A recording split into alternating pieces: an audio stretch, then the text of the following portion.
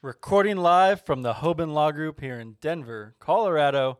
I'm your host, Eric Singular. Welcome to the Hoban Minute. Today, Bob and I are talking about what's on the horizon for cannabis banking and finance, and we are joined by the one and only founder of the Alternative Finance Network, Mr. Scott Jordan. Scott, thank you for being here with us this evening. Thank you. Very excited to be here. And we are enjoying a nice day here in Denver, Colorado. A little bit of snow, but things are turning around. We definitely feel spring in the air. We feel everything coming back to life. We're seeing that, of course, with NOCO happening next week. The excitement is building. I think big things are on the horizon. So let's start with the biggest thing, which was the change in the administration, the Biden presidency, which started in January. What can we expect from that? What's changed in the last 2.5 months, 2 months since the Biden administration took over in this context of cannabis banking and finance? Scott? Well, we've seen a lot more positive movement for cannabis businesses in that many more people and companies are now wanting to get into the cannabis space in terms of lending. What I've done over the last 7 years is I've put together a network of cannabis-friendly lenders, and today they total 112 different funding sources that will fund anywhere from real estate, working capital, equipment, accounts receivable, inventory financing, both THC and non-THC inventory financing. And what I found is that some of the larger institutions, some of the banks and credit unions are quietly sticking their toe in the water. We also now have access to life insurance money, which we never saw before, which is really exciting because with that, it brings rates down into almost bank-like rates. We've got rates starting at 4.75% for low loan to value, good real estate, and long-term. It's no longer the hard money, 2-year, 1-year type of money. They're now going 20 to 25-year amortizations and 5 or 10 years out. We never saw that before. And so that's an exciting, development for cannabis companies that have been financing at very high rates previous to this, didn't have many options. They now can get equivalent type of financing instead of just going to IIPR or one of the other sale leaseback companies. They now can come and get a mortgage and actually own the property that they're operating in. The other thing that's extremely exciting is we now have access to high leverage greenhouse financing. We now have a funding source that's willing to finance 100% of the actual building and the land, and then 90% of the fit out, meaning the lights and the tables and the inside. And he's willing to do large amounts. He'll go up to $20 million without hiccuping. So what that does is it allows the person without a lot of money that doesn't have 40 or 50% down, that doesn't want to give up 30 to 50% of their equity in a grow, it allows them to get into growing for a very low amount of money, 5 or 10%. And so it totally opens up the area for some of the social equity candidates, and it opens it up for people that want to expand their operation out and people that can find inexpensive land. Because previous to this, the hard money private real estate owners were the ones that controlled who was going to get financed and where they were going to get financed. And they were always concerned with having a property out in a rural area, having to take it back and then look at having a problem reselling it. Now with this type of financing, you can be in any place that where you can get inexpensive land and power and utilities to. So it totally is a game changer in terms of that, and it's extremely exciting for that. The other thing that I think is super exciting that we've been a part of is we're helping create revolving lines of credit for cannabis business owners. Previous to this, never really had good access to revolving lines, and every business needs a revolving line of credit because every business has ups and downs in cash flow. Without a revolving line of credit, you're stuck at having to take money out of savings or sell additional equity or do something else.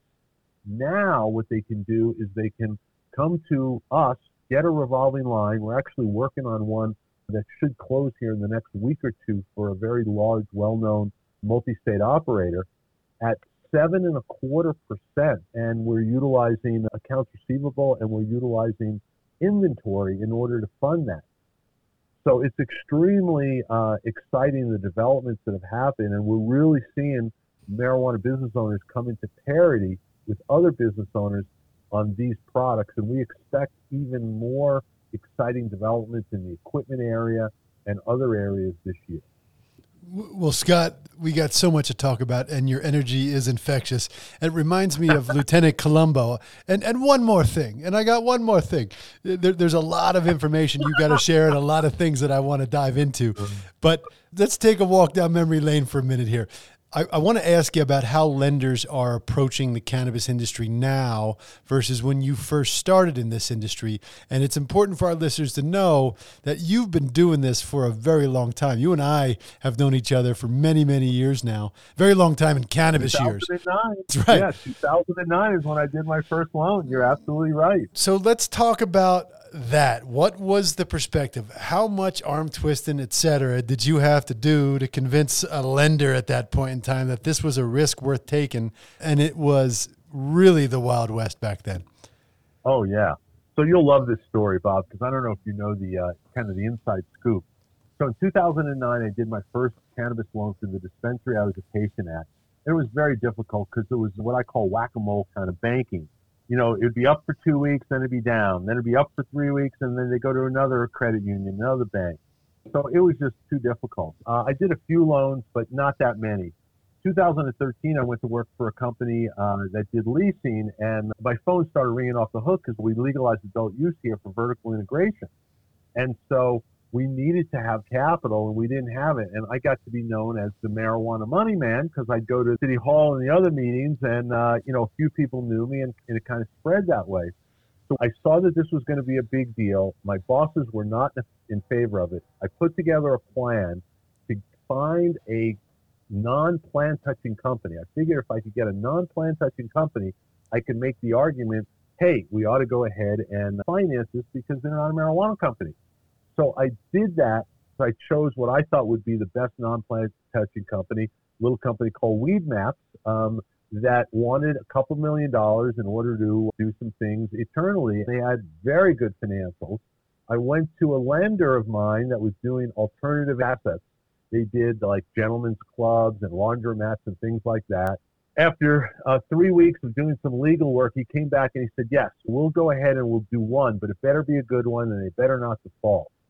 So I went back to Justin over at Weed Maps and I said, hey, how would you like to be able to borrow? He said, great. And we put together the first deal there. What I think was so interesting was he was complaining about the rate being high. It was in the upper teens at that time. I said, one day you will thank me because one day when you sell out, you will be glad you paid the small amount of interest compared to what you're giving up in equity. And sure enough, they got bought by that SPAC for $1.5 billion, and the 10% he would have given up was worth $150 million versus, I think, $650,000 or $700,000 in interest over 3 years. There was very few lenders back then. The lenders were high rate. They were very much in demand, and it was very, very difficult to get. Underwriting then was really kind of guesswork because the banking was always interrupted. You never had one bank that you could look at for 12 or 24 months, worth of bank statements. The early lenders, I really give a lot of credit to, really took a chance in financing many of these companies that they couldn't really get the visibility that they needed to.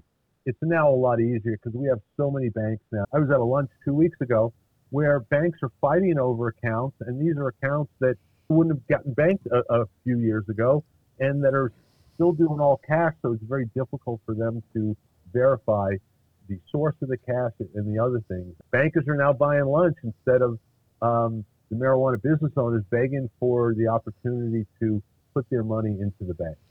You know, it's funny that you talk about that with the banking. I still hear from some people in the industry, banking's not available to the cannabis industry. Well, BS. This industry has banking. It's just costly, and you have to have the relationships. But there is banking availability, and you have to have banking to even make your business viable for a potential loan, a potential sale, so forth and so on. But as you sort of have seen the opportunities for lending, and you've helped a number of our clients and worked with so many folks in this industry over the past several years, tell us a little bit about why debt is a viable pathway. Because I think most people in the industry, they saw, oh, you've got to go public and bring all this equity dollars in and, you know, equity. But debt financing is extremely important, particularly when you break it down the way you described a few minutes ago, you know, for an infrastructure or for an inventory financing, rolling line of credit, so forth and so on. Let's talk a little bit about debt financing, because there was an article that came out, Eric, I don't know, was this maybe like 3 months ago? And I think it was Harvest, or one of the large MSOs took on this outrageous debt APR percentage on their financing. And the acreage deal. It was the acreage deal, yes. 4-month deal for 60%, yes. Yeah, so maybe talk a little bit about debt financing. Use that as an example as to, you know, whether that's a good deal or not. We don't know all the ins and outs. I guess my point is, why is debt financing, particularly for scenarios like that, really a viable alternative that'll keep you afloat? So for several reasons. Number one, the last example I gave, which would you rather do? Pay $650,000 or give up $150 million? I mean, even me that doesn't have an MBA knows what number is better for you. Also, it allows you to keep all of the control and all of the equity, because once you give up equity, you can't get it back. When you're growing, what you want to do is you want to be able to not only keep control, but also decide what equipment you're going to use, what other things you're going to use. And debt financing is faster and easier by a lot. It's expensive to raise equity. It takes a long time. You got to pitch a lot of people.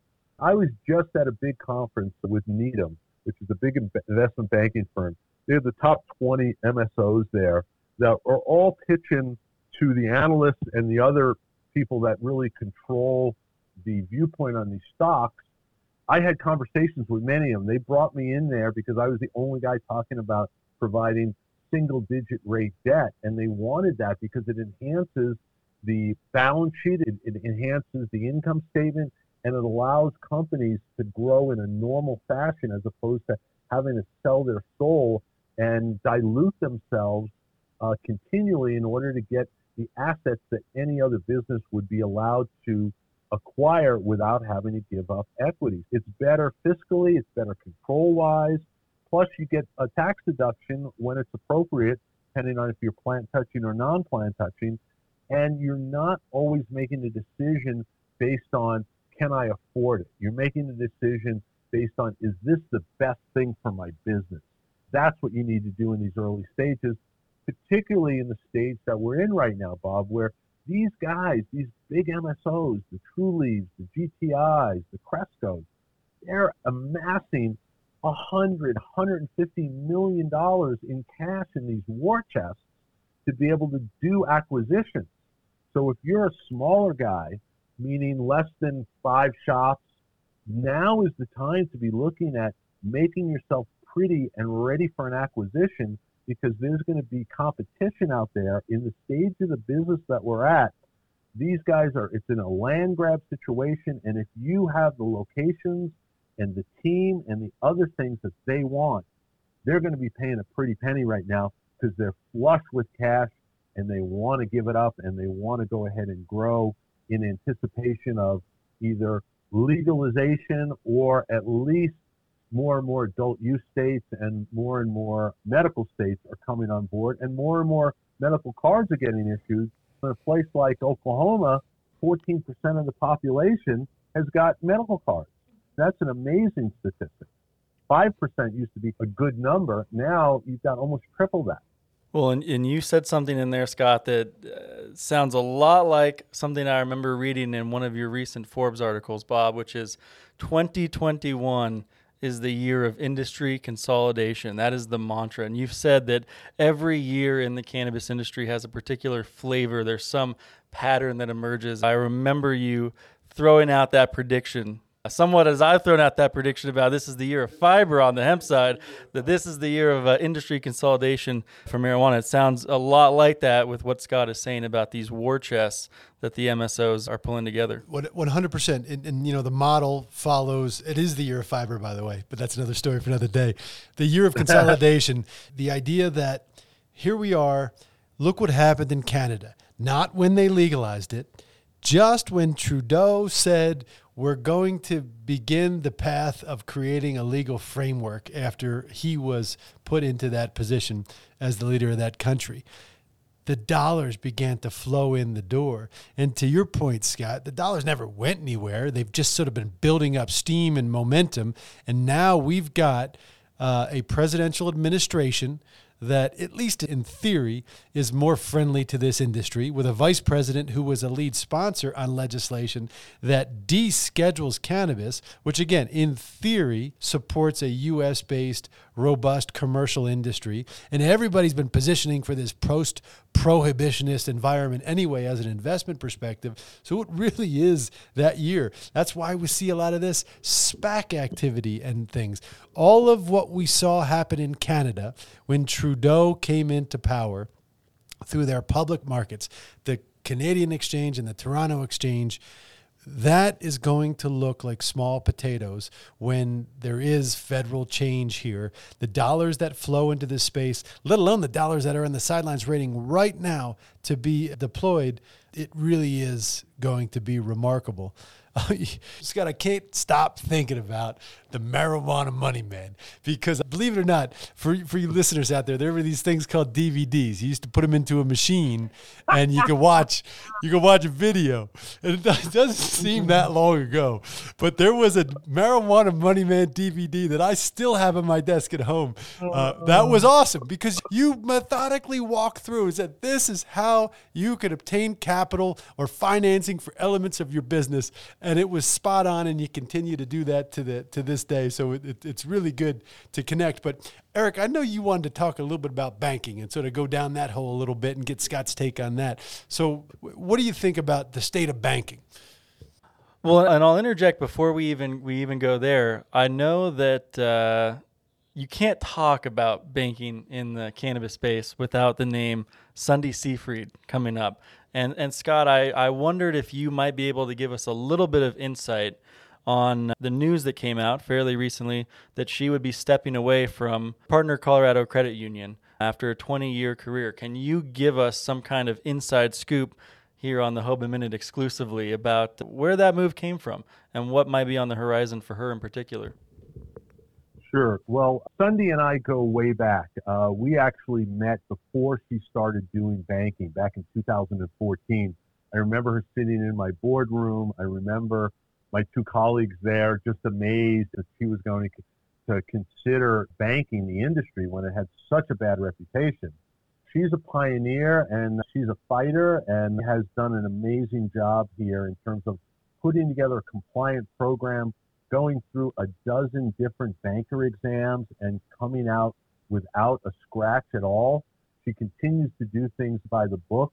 She's expanded and has now reach in many other states in the U.S. And we actually had lunch about a week ago. It was great sitting down with her, and her next step is to get into the area that I'm in right now, which is financial services, which is where the big money is.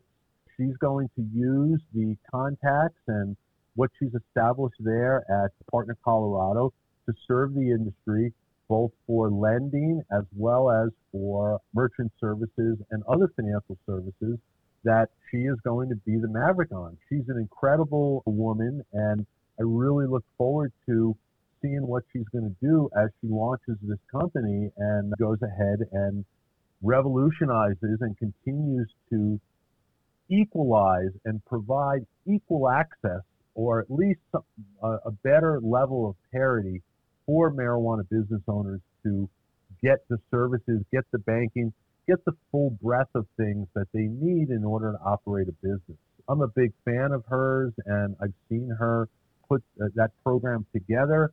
And hopefully I'll be helping her raise some money in order to be able to re-lend out, because the appetite that the industry is going to have is going to way overwhelm the amount she's going to be able to provide through normal bank means there. The industry has a voracious appetite for capital. It's a capital-intensive business. People are expanding. They need access to debt capital whenever possible. And I can't think of a better person to be able to do that, both compliantly and also with the customer base she has, than her. If you noticed as well, if you read LinkedIn, that Tina Sprague from GFA Credit Union also is going to be stepping aside from day-to-day depository activities to go get into financial services. So I wouldn't be surprised if these two ladies are going to connect up somehow together, since they have a long history together. GFA was one of the first licensees of Partners expansion program out in Massachusetts. That's good insight. Definitely telling of the times, and 2021 is off to a roaring start in so many different ways. Eric just noted to me that the marijuana banking bill will be advanced, this week in Congress. So that should also accelerate some of the things we're talking about. Well, I have some strong feelings about that, which I'll express to you if you'd like, but go ahead. No, tell us your thinking on the marijuana banking bill as you understand it before we run out of time, because it is an interesting perspective, and it is something that's happening in real time. Well, I've got some inside information on that, and here's the deal with that. Yes, we have a lot of momentum, and a lot of people would like to see the Safe Banking Act passed. The problem is Mike Crapo. Senator Mike Crapo from Idaho hates marijuana, is a staunch opponent of it, and he heads up the banking committee. As long as he heads up that banking committee, you will not see movement in getting that passed in the substance that it is now. He may have to compromise on something, but you will not see wholesale changes in that. And as it is now, you can get banked in any state here that marijuana is legal in if you have good records and if you show up and follow what banks want you to follow. I was actually talking to a guy that told me he was still banking in cash here in Colorado. And I was incredulous. I was like, what do you mean? You got Partners, you got Champion, you've got Harry, you've got 8 banks that I could name, and probably other ones that are just doing it quietly. He said, because I've got 17 LLCs and they wanted to charge me $1,000 per LLC, and I didn't want to go ahead and do that. I'm collapsing my LLCs right now, and I'm going to go ahead and use a new bank that's on the block, which I thought was great. They were actually sponsoring this lunch. Big shout out to Tom Bietenhaus over at Sunflower. Thank you for being the latest one to enter into the industry and provide multi-state banking. He said it was too expensive. And I said, but what about the shrinkage? What about the counting, the recounting, the going down and paying your taxes with 2 guys that are armed? What is that costing you? And, he just shook his head. He said it was too much. So I think that's the penny wise and pound foolish way to look at doing banking. You can get it as long as you have the right books and the right information, and will follow what the bankers need to keep them out of trouble. The problem is that an individual banker, an individual employee is personally responsible if the bank gets hit with money laundering or other violations. Insurance doesn't cover that. So as a result, you've got to be extra cautious and extra careful, let alone making a mistake and going to jail or having an expensive lawsuit that you've got to fund on your own and getting banned from the banking industry. The penalties are draconian for bankers that make a mistake. And so that's one of the reasons why the compliance is more expensive, and hence the rates are more expensive, because you've got to protect yourself and protect the system from illegal dollars getting into the system. Well, Scott, we so appreciate you bringing your insight, and I do want to say to folks out there who are interested in following up with you and keeping track of everything you're doing or going and attaining your services, while the DVD may be hard to come by, you can find information at altfinnet.com. Cannabis.com. And we thank you so much for stopping by today and sharing those inside scoops and those Hoban Minute exclusives. And anybody listening, there's some real nuggets of wisdom here on the banking side. Scott, thank you for joining us. And on this St. Patrick's Day, as the Irish saying goes, may the best day of your past be the worst day of your future. I love it. Thank you very much. Yes, happy St. Patty's Day to you and all the listeners out there. Thank you, Bob. It's been a pleasure and always good to know you. As soon as it gets warmer, we got to get out on the kayak, all right? You got it. We'll be there. Promise me that, all right? In front of the audience here now. This is a worldwide promise. Done deal. Thank you, Bob.